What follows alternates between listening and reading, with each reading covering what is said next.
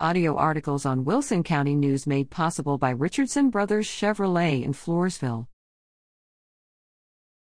Meeting Watch.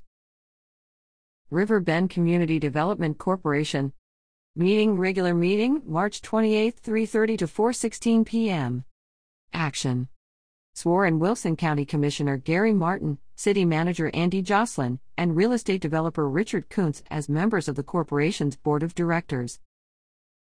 Elected Daniel Tejada as chairman, Ray Lamberth as vice chairman, Ben Reed as treasurer, and Andy Jocelyn as secretary.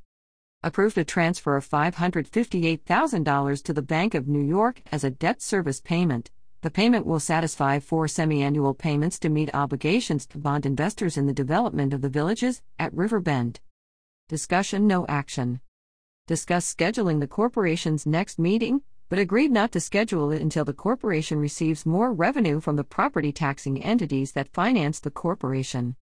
In attendance, Daniel Tejada, Ben Reed, and Andy Jocelyn, all representing Floresville, Gary Martin representing Wilson County, Hector Andy Mendez, representing State Senator Judith Zaffarini, Richard Kuntz, representing River Bend Development, LLC, Ray Lamberth, and Doug Shoemaker.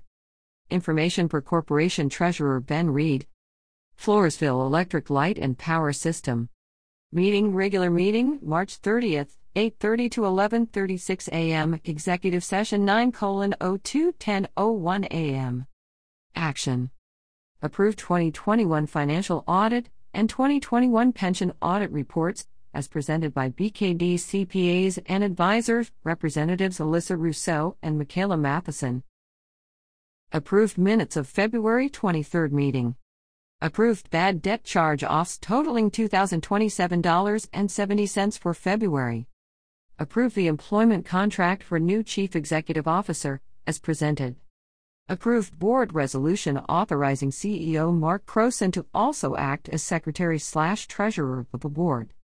Approved the board's financial authorization and approvals policy in regards to Croson's duties as CEO and board Secretary/Treasurer. Authorized purchase of new Prolic GE 40 MVA transformer from Annixter, a total cost was not available. Discussion, no action. Heard report on December 2021 financial statement. January 2022 statement will be reviewed at next regular meeting. Discuss possible proposal for Phelps to designate a contractor required for customers to use when installing underground power lines. Heard updates on pole changeouts, upcoming new construction, commercial developments, and the utilities communications system.